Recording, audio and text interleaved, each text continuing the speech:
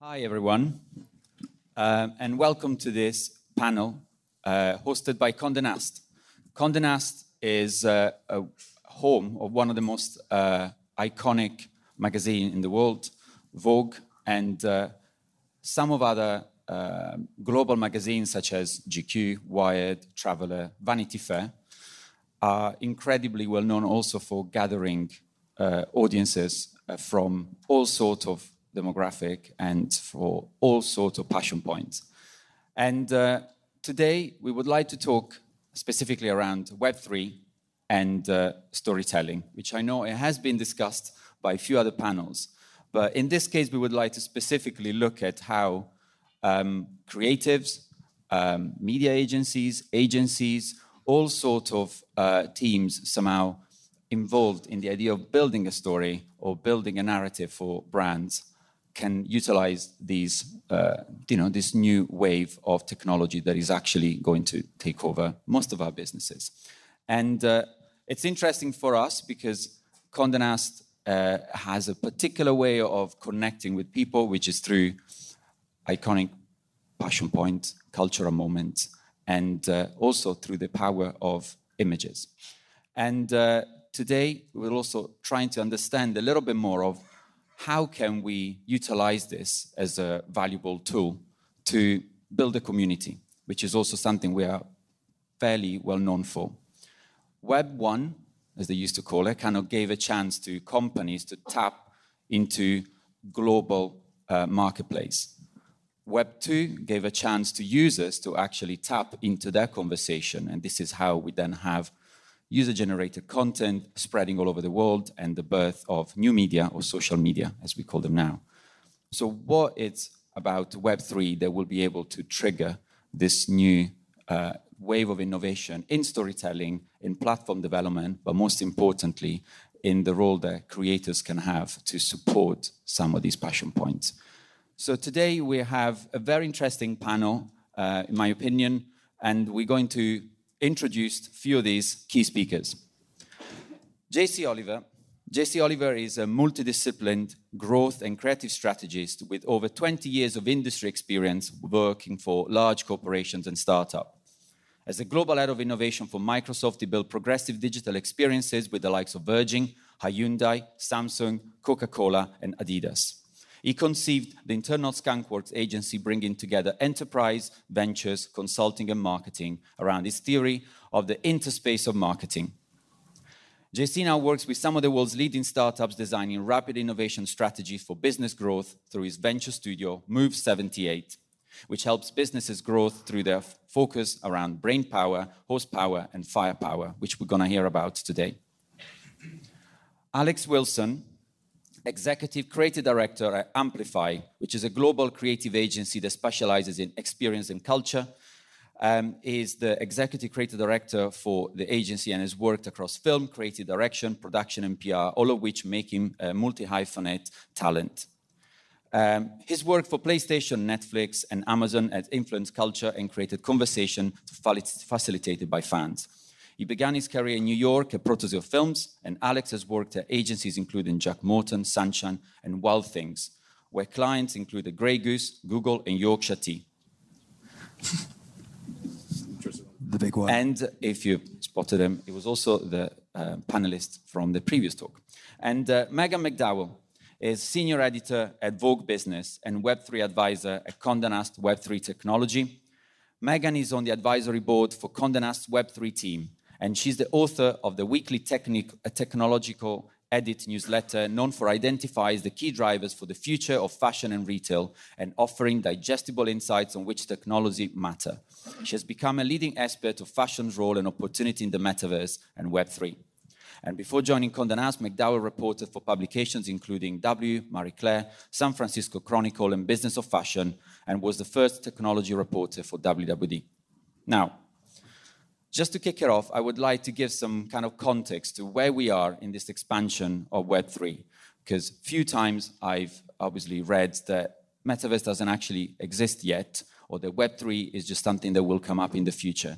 And I would love for JC Oliver, who has been working obviously in the innovation departments of some of the most prestigious companies in the world, to tell us a little bit more about, contextually for this audience, how far you think we are in this innovation trajectory, and is there really existing?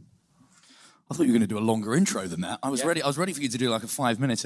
But before we kick off, I'm not catfishing anyone with that picture, by the way. That was taken many years ago. My beard is longer and greyer now, but I still use that for all my Tinder I don't really use it for Tinder profile. Right, okay, let's do this. Can we all stand up, apart from this lady here, obviously, because she's got this. Don't worry, you don't have to stand up. Can we all stand up, please? And I'm just going to go around. Look at you all. You're beautiful people. I like coming into the crowd. Okay, so if any of you have got an avatar, please keep standing. Anyone that doesn't have an avatar in any way, shape, or form, platform, or anything like that, please sit down if you don't have one. Right, now get out of this talk. No, you can stay. Right, if anyone has got an avatar that has been in a 3D virtual world, please sit down. Oh, please keep standing. Please keep standing. Sorry, I got it the wrong way around. Please keep standing if you're in a 3D virtual world. Okay. Now, that avatar in that 3D virtual world, if you spend the majority of your week in that virtual world, standing in front of that, in your virtual world, please keep standing. The majority of your week. Thank you. The man at the back has won. Well done. So there we go. Really interesting in terms of where we are on that trajectory, because I think the adoption rate at this point in time is obviously spending the majority of your time. Thank you for coming to South by Southwest in the real person. It's nice to see you. But I think it's really interesting because we talk about it and the definition. I mean, literally, we've done a couple of panels here over the last few days, and everyone's talking about ChatGPT and how it's got 100 million people and how Web3 and the Metaverse is already over. I mean, it really does make me laugh. But if we, for the sake of what we're doing here, Web3 is really about the ownership and distribution of value across essentially the web, right? Web 3.0. It's about how we distribute that value in a different way, from centralized organizations through to decentral. So there's a lot of interesting stuff that goes into that. And what we're going to talk about today is a lot of virtual products, hybrid products, and distributed ownership. So there's a couple of examples we'll use. When it comes to the metaverse, you could argue that the metaverse has been around for a very long time, because what you're trying to do is synchronously engage with people in a space that is not in the same space that we're sitting in now. So if any of you have got a friend in Australia or around the world, essentially, if you're on a Zoom call with them, you're in the metaverse. But for the sake of what we're doing here today, and many of you may have read Matthew Ball's book, The Metaverse, which is a great book, he describes the metaverse as a massively scaled, interoperable 3D rendered virtual world in which there is synchronicity and persistency and the ability to have an unlimited amount of people in the world at the same time. She's shaking her head. This is not right, she's saying. So also what you have to then think about from there is you have to have presence and awareness in that world. And that world must continuously give off a data stream of history for the people in there, objects that you collect in your wallet, entitlements, memberships, etc., communication with other people, commerce, what you buy and transact in that world, and then the most important of which, I think, and we'll talk about this today, is identity. So he describes it as that. That's quite complex. There's a lot of marketing and brand people in the room, and that's way too long. But as you can see, that's how he describes it. And I think we're not quite there yet. We're in the foothills of deciding where we're going to get to, and there's a lot of interesting stuff that's happening right now. But if we go back, I mean, we all look slightly older in the room. I'm sure you'll remember 2003. So Second Life was released and launched in 2003. Second Life today has over 200,000 daily users and a GDP of over 600 million. But nobody ever talks about it. Why don't they talk about it? Because there's nothing to really do in Second Life. And my belief is that we will see mass adoption and we will see some real progression and movement forward when we have something to do in these worlds. And these worlds, the ones that are taking off right now, tend to be gamified. So your Fortnites, your Robloxes, etc. When these worlds exist, where you just go and chat to people and hang out, I don't think there's enough of a drive for us to participate in that world right now until we have some sense of our consciousness that takes us there. So where are we on this journey? Where are we in this trajectory? if I think about it like an analog clock, and let's just say, right, we're starting at 12 o'clock and we're going to get to 1 o'clock. If you ever look at an analog clock, the seconds tick by and you can see the second hand moving. And if you look really closely, you can also see the minute hand move. But it doesn't matter how long you look at that clock, no one can see the hour hand move. And we are at about 5 to 10 past 12 in terms of that trajectory right now, where the technology allows us to sit. And one of the things that actually keeps us held back is not necessarily the technology, although there are technical issues at the moment to some of these things. But it's more the human understanding and how we understand what we want to do in that world. But essentially, we're about 10 past 1, 5 to 10 past 1. We're going to see over the next couple of years the seconds tick by, and if we look very closely, we'll start to see the minute hand move. Microsoft looking to buy Activision, etc. They're big minute hand moves, but what you won't see, and what you won't ever see, is how that hour hand moves until you look away, and all of a sudden you look back and it's going to be 12:30, and all of a sudden you're going to look around and it's going to be 1 o'clock, and apart from the gentleman in the back, we'll all be spending the majority of our time in that world. So we've still got a little bit to go, but there's great technological progression and there's great case studies that have happened. But I still think there's a long way to go. Thank you. Thank you. And actually, to that point, and the fact that we have a lot of, I know, marketing agencies, creative agencies and advertising agencies in the room, to me, that question now is, then if we need to put our finger on what the focus should be, is more about onboarding, education, or branding. As in, if you had to consult to one of your clients on how to kickstart in a way this process, should they focus more on onboarding like new consumers onto a branded experience? Should it be more about educating them about the fact that there are some of these platforms? Or should it be more about branding, as in a Gucci garden type of experience where it's more about the beauty? And I would like actually to ask this to Alex, considering the work you've been doing with Amplify. Do I have to make everyone stand up? No, please, actually. Cool. Good question. I would always start with the why, to be honest with you, rather than thinking about those elements too quickly. I think we're certainly, it feels like, past the sort of initial arms race where everyone's trying to turn up, and whether it be through a pixel-flavored drink or some sort of virtual experience, which just is a virtual manifestation of a real-world experience where we haven't really challenged the architecture or anything. I think we're kind of through that. There are a lot of early conversations when obviously Mark, like I know him, Zuckerberg. Just do Zucks. Jumped the gun a bit, maybe, in terms of people thinking that it was a real thing. And I hear what you're saying, like, it is a real thing in terms of gaming and it exists in certain ways. I think not in the way where a lot of people thought, who maybe, when they saw Zuck chatting in a virtual world, thinking like, this is something I just go step into, when it kind of wasn't. But I think we certainly, from our clients, were having conversations about how do we turn up in there. And our first question always had to be like, well, why do you want to turn up there? And who are you talking to? How is it going to make sense? Because I think quite often, even now, as people have bought real estate, they've taken their time to develop in there. They're starting to understand who they're speaking to, how they're speaking to them, how to behave and turn up in these different metaverses almost, which is the collection of metaverses that make up the metaverse in a way. If you see someone turn up and you're asking yourself why they're there, they've kind of already lost, right? So you want to make sure that you don't necessarily need to be a brand that you would associate with doing that, whether it be associated with technology. All of a sudden you're like, oh yeah, it makes sense, they're in there. I think when you look at a lot of lifestyle brands or brands that are built on stories, you're like, okay, I get it. This is another way for them to world build and for them to access your stories just through a different destination. I think if you're kind of creating it for tech's sake or just to be seen to be in there, that's where you're starting to struggle. So I know it doesn't exactly answer your question, but when you talk about those three elements, we would need to come back to why and who you're speaking to them and how are you speaking to them. It's a very useful way of starting the process anyway, so I find that really useful. And actually, one of the things I would like to explore a little bit more is whether there are certain sectors that are more well-placed to actually kickstart this kind of like learning phase. And I would like to ask Megan, why do you think fashion, for example, or beauty have been so at the forefront of the adoption of Web3 kind of marketing? Absolutely. Well, thank you for having me. And I want to acknowledge my colleague, Kira Burns. She could have been here. She was ill, so I'm here in her place. So thank you for having me. It's a great question. I think fashion and beauty have had an outsized role in this idea of metaverse experiences, because I think if we go to JC's example, like how many of you spend a lot of your time in Zoom or Instagram? I'm sure most of you would still be standing.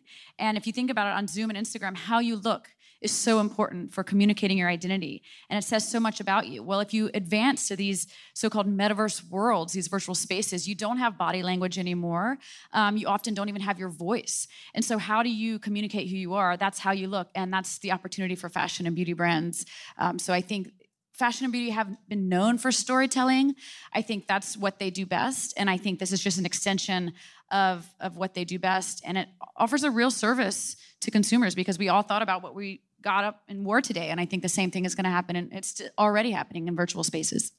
Absolutely. And when it comes to fashion, we've heard this idea of virtual atelier, which obviously is something that has been explored a lot. And I would like to maybe open it up a little bit more about the why.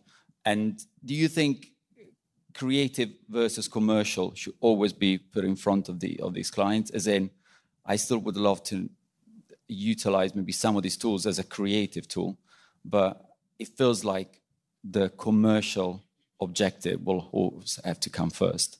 Would you agree, or have you got any opinion on that specifically? I think creativity comes first and then the commercial follows. I think if you build a great experience, the consumer comes to, I think that's success.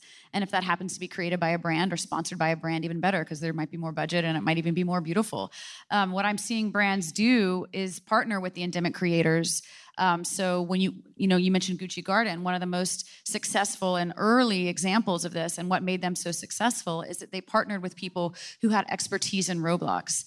And so I think brands are starting to learn from creators that the audience can be very fickle. They trust the people who have the expertise in those worlds. So I think I would advise always brands to partner with and sort of ask for the endorsement of the local community before you just jump in and kind of introduce something. Because as we all know, Web 1 playbook doesn't work in Web 2, and the same thing goes for Web 3.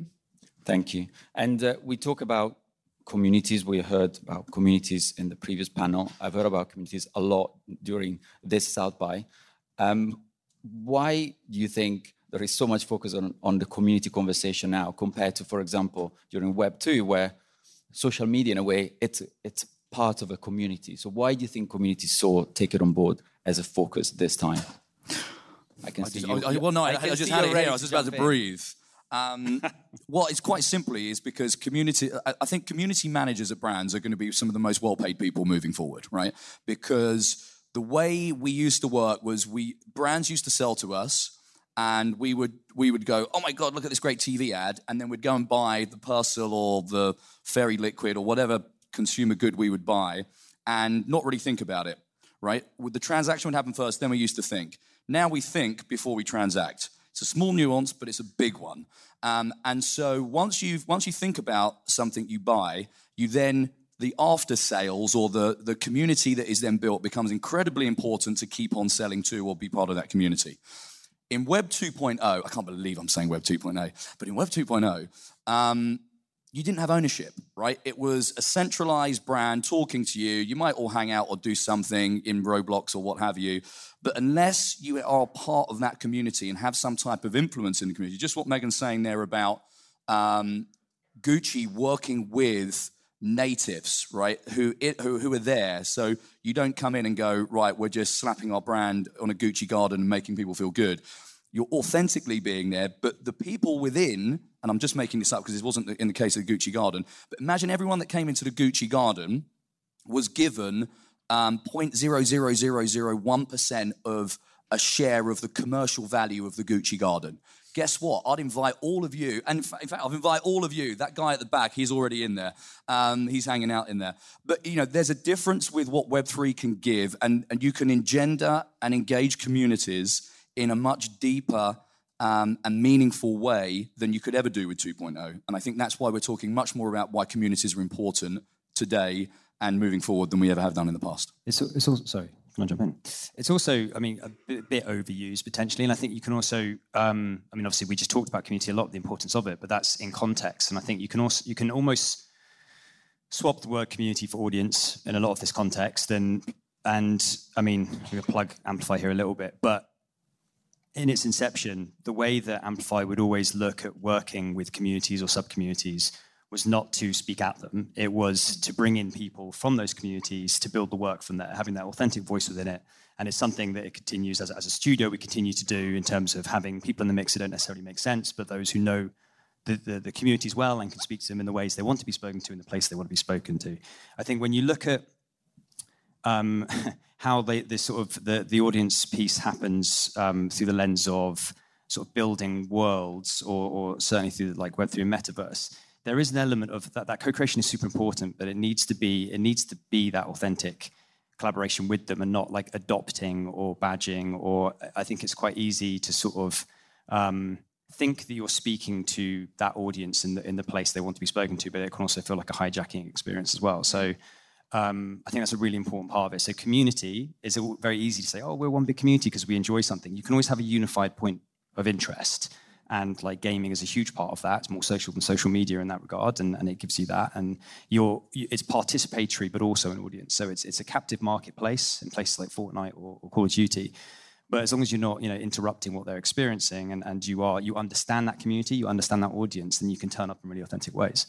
And talking about the idea of supporting creators, I would love also to hear from Megan about what we have been doing at Condé Nast, either with Vogue or business, or more recently, which I think is one of the most exciting projects from us, it's the GQ3 NFT drop. Absolutely. Well, we've done a lot, so I'll try to hit all the key points. You mentioned the GQ3 drop. That's been really exciting to us because GQ is a very excellent audience to kind of cross over into the Web3 sphere because of their interest in menswear and streetwear and sneakers and watches, and that has been community that has been an early adopter of some of these Web3 technologies. So a few months ago, GQ had a Metaverse issue, and we launched our own Discord server. You didn't hear that many years ago. I've got a Metaverse issue. Right. But it was on, to that question of do you educate or do you onboard or do you create? It was a little bit of both because a lot of the people in our community were very interested in Metaverse and NFTs, but they didn't really necessarily feel welcomed because the technology and the community can be a little intimidating. So we began by launching a Discord server, engaging like-minded communities, a number of different brands and influencers who had created successful NFT projects. And most recently, we launched our inaugural GQ NFT, which actually in community surveys, we found that they wanted physical goods, they wanted physical experiences.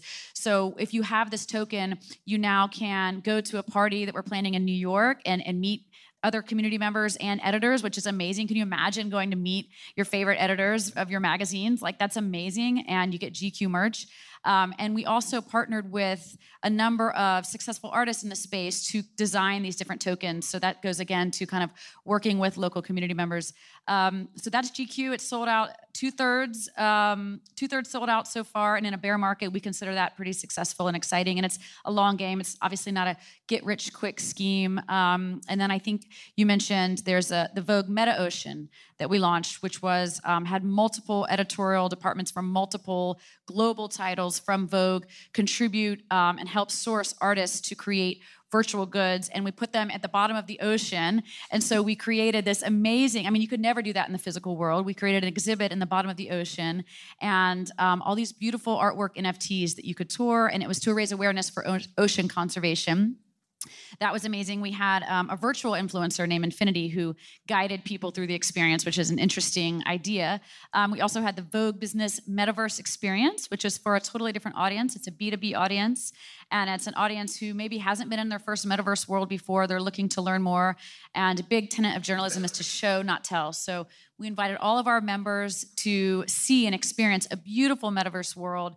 We had audio showers that started speaking when you entered the space, and we found that the average time spent was more than 20 minutes. And if you compare that to the time spent on an article, for example, or a social media post, it just blows out of the water. So I think those are just a few highlights from recent experiments. I like what you're saying, though, because we talk about where we are in the trajectory and this adoption, and we just did that thing at the start.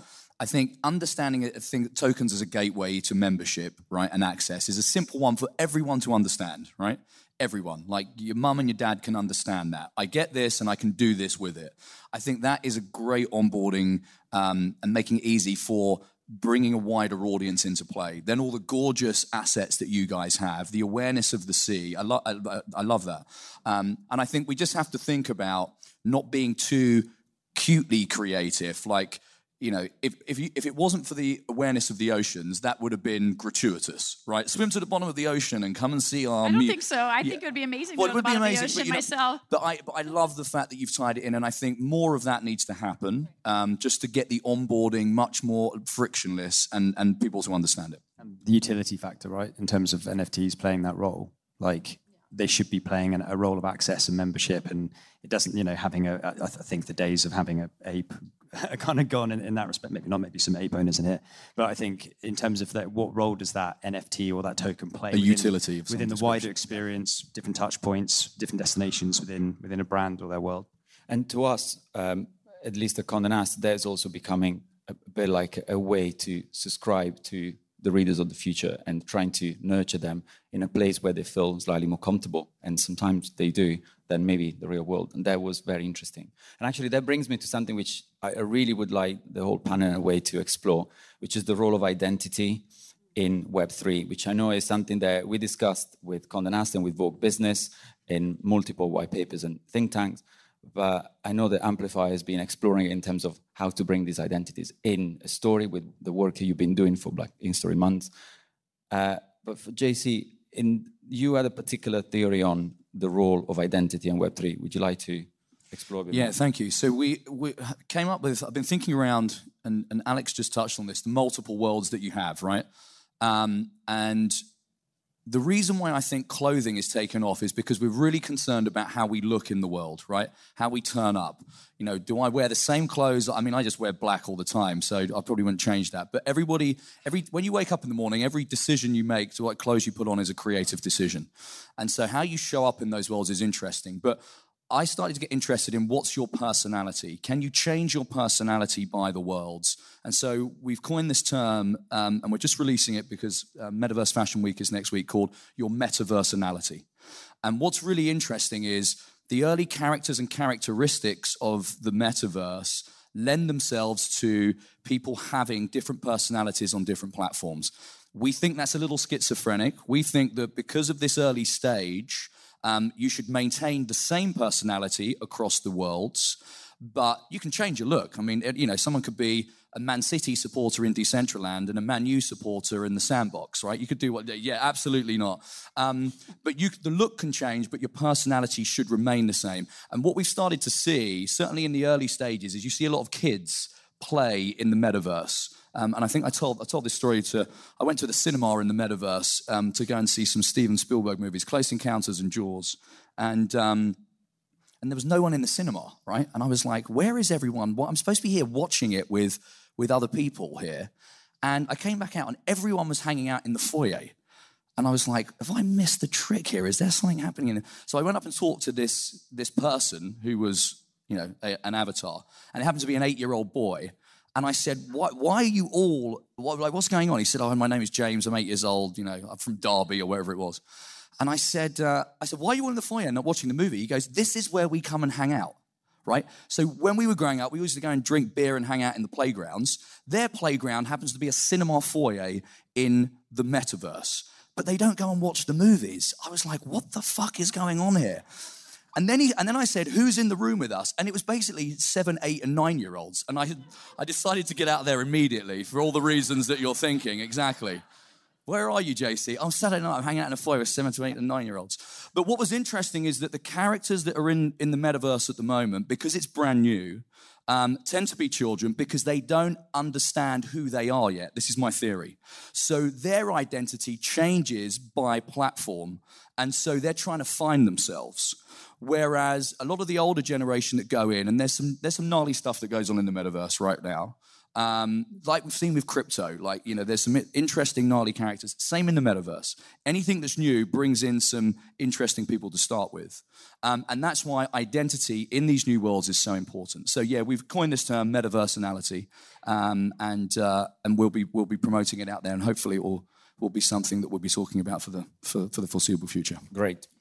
And similarly, if you don't mind talking a bit more about the project. Yeah, I mean, it's that, but it's also, I mean, identity is really interesting, and there's obviously how you represent yourself, and then there's also how you see yourself represented. And Judy, Judy Lee from Pinterest, who we were chatting to before, was talking about sort of architecting spaces where she felt comfortable, where she felt that she could be part of it, because there are spaces that aren't. And actually, in our creative studio, we have an individual, and anyone who was in the previous talk, apologise for repeating this story, but it's great. One of our creatives, called Aaron Taylor, is using AI, Midjourney, ultimately, he almost uses the technology, harnesses the power of the technology and its limitations to tell new stories. And if we think about what AI does, certainly from a sort of generative art point of view, all it can really access is what's been documented on the internet, what's out there. And as we sort of know, history is written by the winners and those who sort of control the narrative. So if you are from a demographic who isn't necessarily represented properly online or documented online in representative ways, you have to kind of find ways to create that. So he's done exactly that, and he has an Instagram account called Black Tales Untold, where he shines a light on black icons who have never had their stories told. And he builds worlds for them, and he makes films, essentially, sort of fake films about these individuals. But he creates these stories without a hint of trauma that is normally associated with stories around sort of black icons, usually in cinema, and basically just purely wants to shine a light on their excellence. And it's an amazing body of work, and he's dived into and pulled out all these amazing individuals throughout history who just no one knows about. And he's built these worlds on Instagram that allows people to step in and explore them, but like I say, harnesses the sort of technology against itself in a really fascinating way. That leads me actually to one of the questions I had for Megan about, well, we talked about identity, we talked about actually rewriting somehow the identity. When it comes to celebrity identity, we all seen the example of Tom Cruise deepfake video, and it always made me think, does it mean that we now have this kind of like celebrity fake identities that could be replicated in the metaverse, or how do you explore that from an editorial point of view? Yeah, I think that's a really interesting example of what you can do to scale yourself as a celebrity. You can make it yourself. If you're a model, you can digitize yourself and sell your likeness. I think just like any other entity or brand, I think it's just an extension of whatever they do best and whatever they're known for, whether it's Karlie Kloss. She wore her avatar. She replicated a moment that was on the runway at New York Fashion Week. So she was wearing Carolina Herrera on the runway, and then at the very same time, the dress debuted on Roblox, and it ended up reselling for thousands of dollars, the digital version. So there's this idea of see now, buy now, wear now. So that's, she's a model, so that makes sense for her. Elton John, I think, is an amazing example because you wouldn't think that his demographic aligns with the Roblox audience, but his team curated all these different digital looks and digital emotes and digital enhancements to avatars for Roblox in working with 20 different UGC, user-generated content creators, and it was the largest UGC project to date in Roblox. And they coincided that experience with a physical concert. So they broadcast some performance concert in Roblox in a physical space. They had a competition among the visitors in Roblox. So if you reached a certain threshold, you could be shown on the screen during the physical concert. And they saw an amazing response, a much older than average Roblox audience, but at the same time, people who might not have been familiar, if you can imagine this, with Elton John's career. And so they were being introduced to his music and his style for the first time. So I think there are ways to cross over, and I think it's a matter of creating experiences that are true to your brand and whatever that means. Can I just mention another one, because I think it's really interesting, ABBA Voyage. Has anyone seen ABBA Voyage here?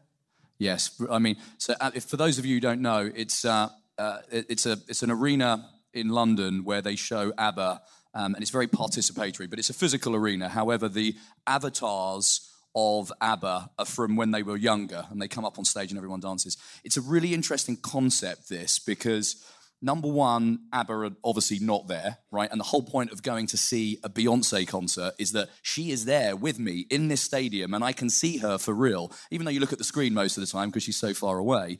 But she's there in the same time as me, in the same space. What the metaverse gives you, it alters the physics of time and space, right? So no longer are ABBA in the room with me, but they're not spatially in the room with me either. And they look younger. But yet this has been a huge success. And this hybrid crossover of how you use celebrity in the metaverse, but also in the real world, I think is a really interesting adventure that we're going to go on. And you're going to see more of it. Tupac, etc., was many years ago at yeah, thank you. I couldn't remember the name. But anyway, it's an interesting space. I was going to use the same example, actually. And you mentioned deepfakes.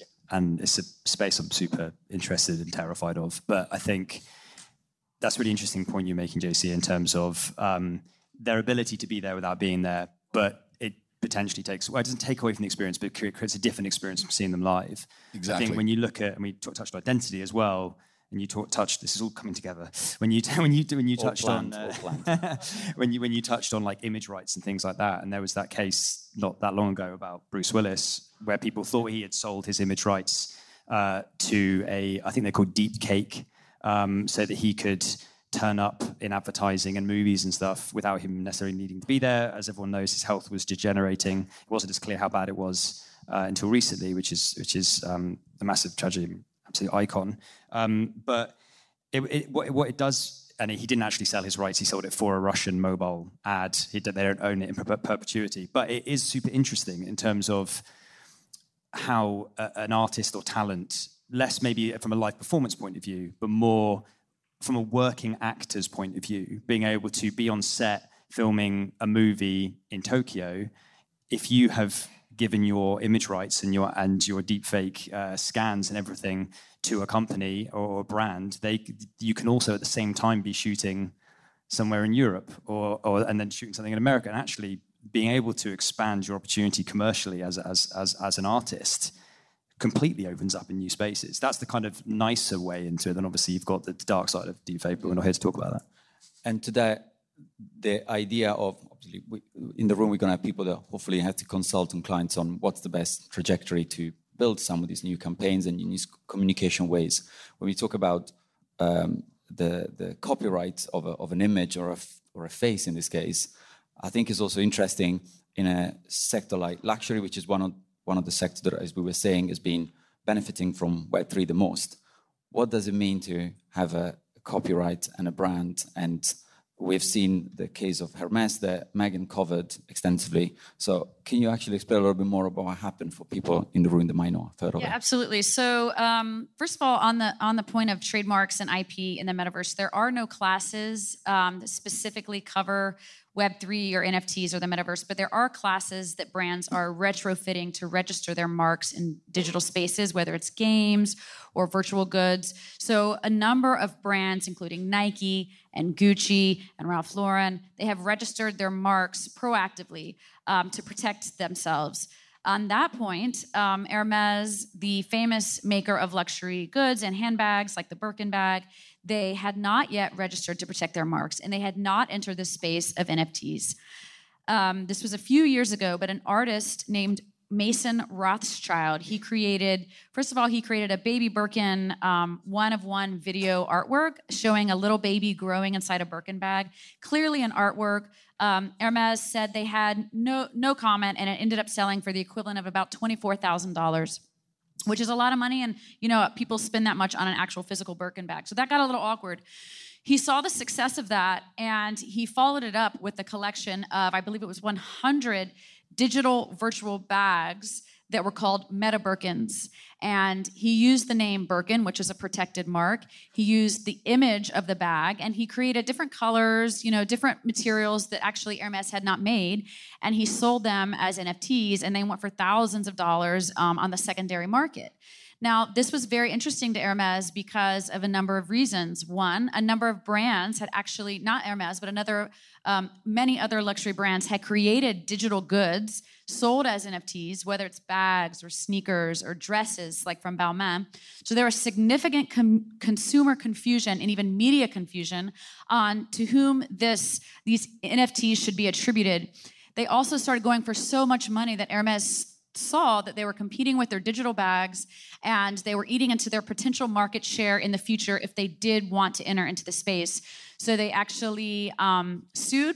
And the first verdict came, it went to trial, and actually Hermes won because even though it is artwork, if it causes consumer confusion and significant challenges to the brand to enter the space in the future, the jury ruled that the NFTs, were not good. They were not allowed.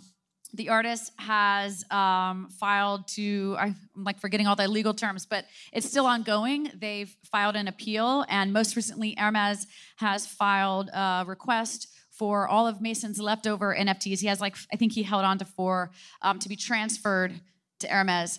This Hermes also registered their marks retroactively. And what gets interesting here, though, is that the holders who own the original Meta Birkins, which I would love to have one now because they're even more valuable because of what Hermes did, but don't tell them that.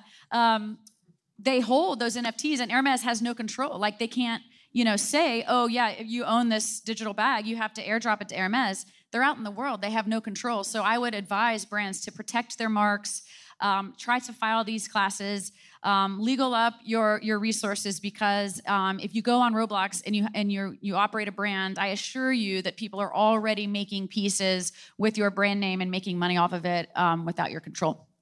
But this is just typical of a centralized organization, right? Command and control. Exactly. And if someone was smart at Hermes, you would, okay, you've lost money, so maybe I get some money, but you would have gone up to that guy and said, hey, do you want a job and come and design even more for us? But the natural reflex of these Gucci Ghost did. Yeah, exactly, right? But the natural reflex of most of these brands is to go, we've lost out, we have no command and control, therefore we're going to sue.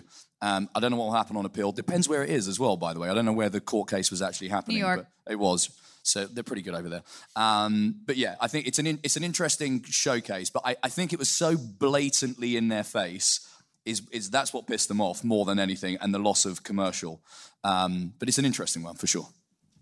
And to that point, trying to rein it back into this idea of storytelling, that is actually one of the reasons why I wanted to talk about this example, is because they actually haven't been able to tackle it and turn it into an interesting story for themselves. They prefer to just go heavy on the lawsuit.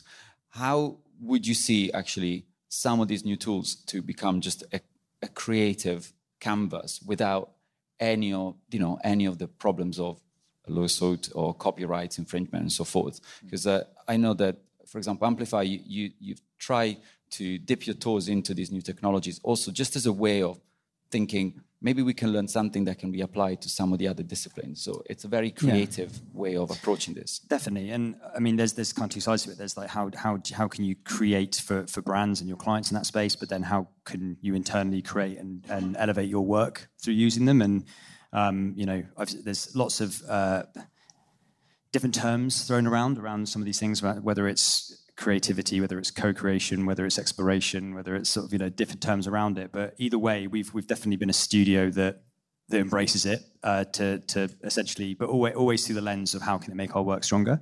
Certainly, there's no fear around people losing their jobs around it and stuff like that, because I think it's that's a whole other subject. But I think one thing that we've been doing with one of our clients recently to speed up certain processes, we've got a short deadline for a large fashion brand. And we've been doing all our storyboards. The team just decided to create their storyboards in AI, for example, and still kind of printing them out and creating like a sort of analog experience with it. So we sit down with our clients with all the different stages of this storyboard and build it together with them and have that kind of co-collaboration, creative collaboration, both from a sort of virtual point, but then bring it down into working with that connection in the room with them as well. Because someone mentioned about being on Zoom calls and everything like that. Obviously, that's tricky, and it's something we've all dealt with a lot. So when the opportunity comes to collaborate, but still use these innovative tools and emerging techs to do that and bring it back into a more sort of human level, we're always looking to do that. And we just encourage our studio to play in these spaces and discover and explore. And one of our other creators, I mentioned Aaron earlier, but another one did this thing around Infinite Marilyn, where just literally put Marilyn Monroe through this thing like 1 trillion times, and it gets really creepy.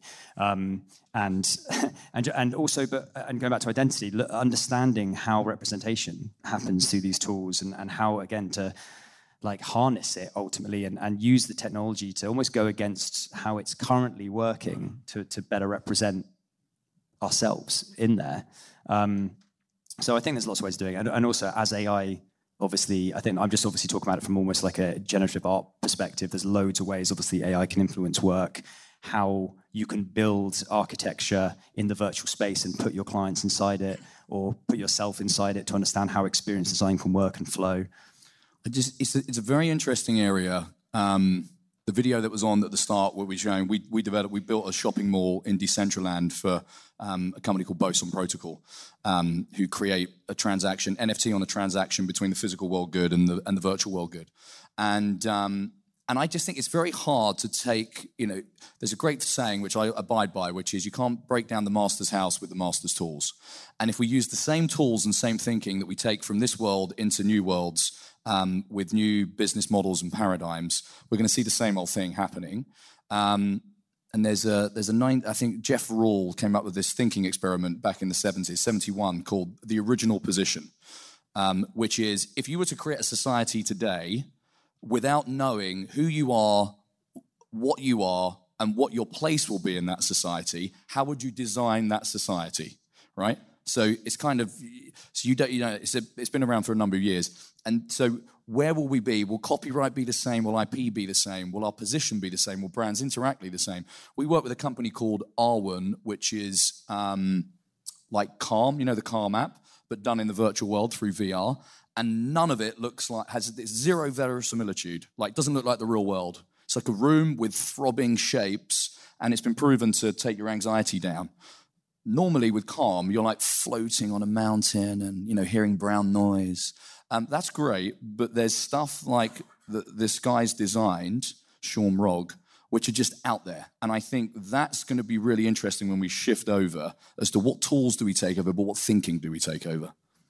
Yeah, sorry, can I add to that as well? Because there's that, I don't know why I'm quoting this guy, but I'm doing it. Ricky Gervais actually made an observation on a chat show a little while ago around, if you were to restart, to your point, if you were to restart the world or to build a world afresh, and if you would do that like 100 times, every time something like religion, for example, it would be different every single time. Whereas science would be the same because evidential it's evidential facts that kind of comes through it. So I think when you look at how metaverses are built within that, we're very likely to represent our existing architecture. Exactly. Like you going to a cinema foyer. Correct. Exactly right. Yeah. So like, what if you're unbound by that architecture and those physics, then it doesn't have. The main difference is I don't hang out with kids on a Saturday night. I get it.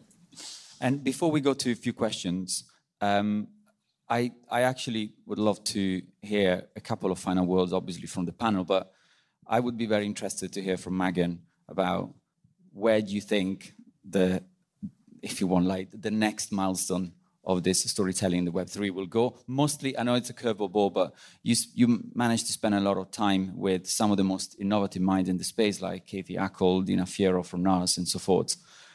Have you had any inkling from these people on where they would like to take the brand forward, or what we could expect?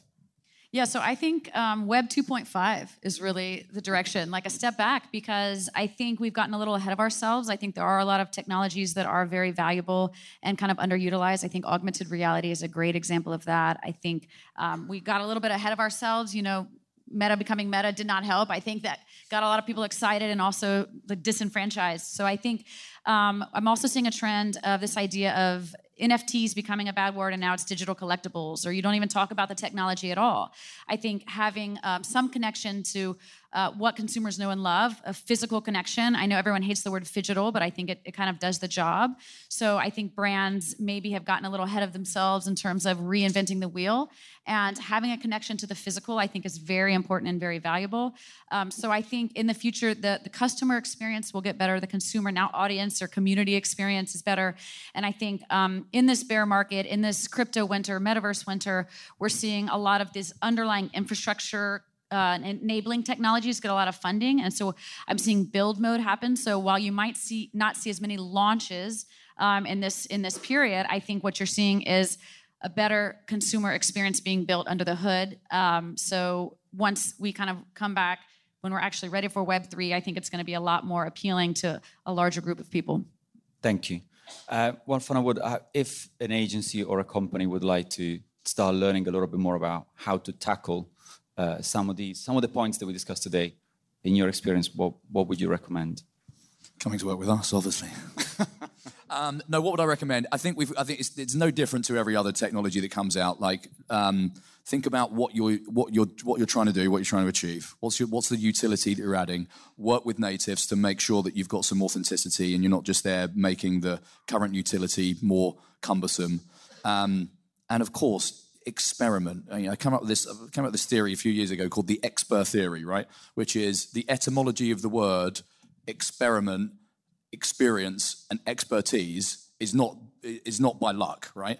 If you have to experiment in order to gain experience and become an expert, right? So if you do those three things, if people walk in and like, hey, I know what I'm doing, this is like, they don't know what they're doing because you need to experiment. And a lot of the fashion brands are the ones at the forefront that are experimenting. So experiment, experience, and expertise, you get there.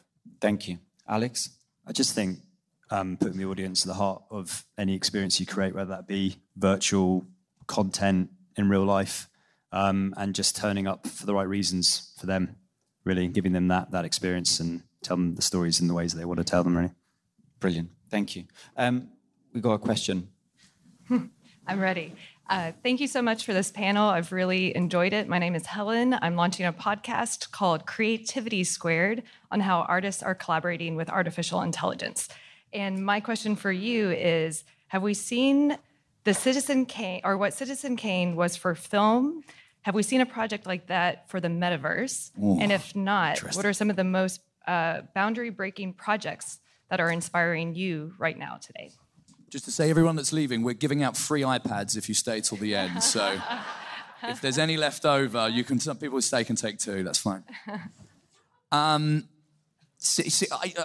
a great question. A, because I'm a film student, so Citizen Kane is obviously very close to my heart. I think the short answer is no, right? We've certainly not got there yet. Awesome worlds, both around narrative, use of depth of field, plot twisting at the end. Like, the whole thing was very unique. And he was a great artist at the time, kind of on his way to that kind of legendary hagiographic like status.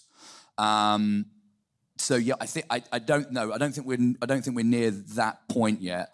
And I don't know what it would be, and to guess would be silly. But I also do think there won't be a congregation of cultural moment like that as well. This will be something that exists somewhere that will be super important. I've only been in the US 3 days. I'm already using the prefix of super. It will be very important to a cohort of people, but it might not be as important as Citizen Kane was to everyone in the world. So I think we will struggle to find that cultural asset that does that. There will be myriad of those rather than just one. Thank you. And what are some, like, what are the most like boundary breaking projects that you're seeing that weren't discussed on stage that are inspired your thinking? Oh wow, there's so many. There's one company again, just that we work with them called Ithium. They are designing a data exchange in the metaverse. So essentially, everyone in here, all our data is owned by Facebook and Google, and in the metaverse, that doesn't need to be the case. So you can own your own data. I can go and trade with brands directly, but how am I doing that? What's the protocol of doing that?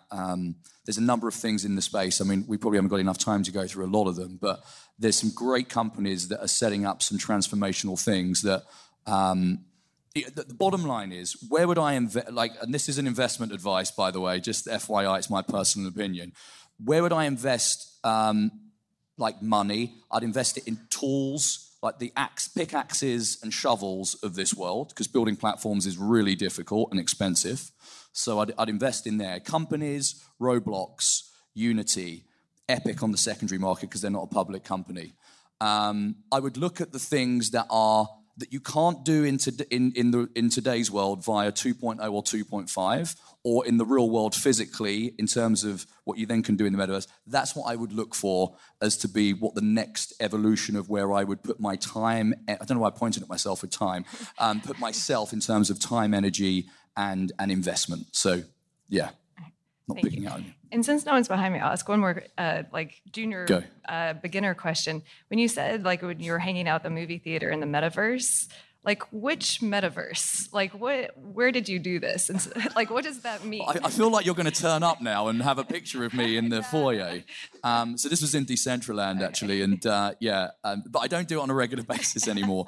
But look, there are some great experiences. You know, I told the guys earlier that you know, you can go to parties in the metaverse now, but a friend of mine was did it with his wife on New Year's Eve. And they were sitting on the sofa together. But when they went to the party on top of the Empire State Building, they couldn't find one another in the virtual world. She was partying with some other guy. He was like, "Oh, I'm getting this off. Am I just sitting to each other on the sofa?" So I think there's some of those things are really interesting. But yeah, you learn a lot by hanging out there for sure. Thank you. Thank you. No worries. Hi, thank you. This was a really great session. Really learned a lot. Picking up on that last question. There is no one metaverse yet. There are lots of ones. And Megan, it sounds like you're very comfortable building on Roblox. And, you know, JC and Alex, you have a range of clients. So can you talk about how you pick where to build and why? And if there's perhaps something, if you think whether it's a Venn diagram or a Cartesian graph of sort of who's best for what use case? And if you can do that in 10 seconds, that'd be great. I would start by saying that at least in my role as part of the commercial team at Condé Nast, when we build some of these experiences on behalf of clients, we're trying to look at what kind of demographic they want to, what kind of people they want to talk to, whether it's the 8-year-old, the JC. I'm going to be labelled with this moniker now, aren't I? You did. Yeah, sorry. You might need a lawyer, JC. Somebody in the room might be able to help you out. I won't make it out the US. But in general, what is the audience you want to connect with? What are the passion points? And usually certain metaverse are more in tune with some of these passion points, okay? And this is why GQ3 was on Discord versus MetaOcean. It's in a completely different space. So that's how I would approach it. Who do you want to speak to? And I'll just add to that, not everything has to be an existing virtual world with an existing community. Like our Vogue Business Metaverse experience was our own closed world. So it allowed us to open it only for members and very much control the look and feel of the experience. So we're also seeing that with virtual stores. Sometimes brands don't want other, stuff happening. Like in Fortnite, it's like if there's violence, maybe you don't want to be adjacent to that. So I think you can build your own. You don't have to necessarily do it on an existing platform. And Decentraland and the Sandbox are blockchain-based. And so you own all your assets and you can make secondary revenue. Roblox is not. So if there's secondary sales, you're not making additional revenue. So again, it's also a question about revenue versus numbers versus control. That's a good point. And also how you turn up. Because like if, Activision, Call of Duty as a metaverse does always ensure that a lot of their collaborations are very much driven through value to the player. So their Heinz Hidden Spots example, where they identified that most players got quite frustrated because their avatars kept getting killed when they were trying to have a bite to eat.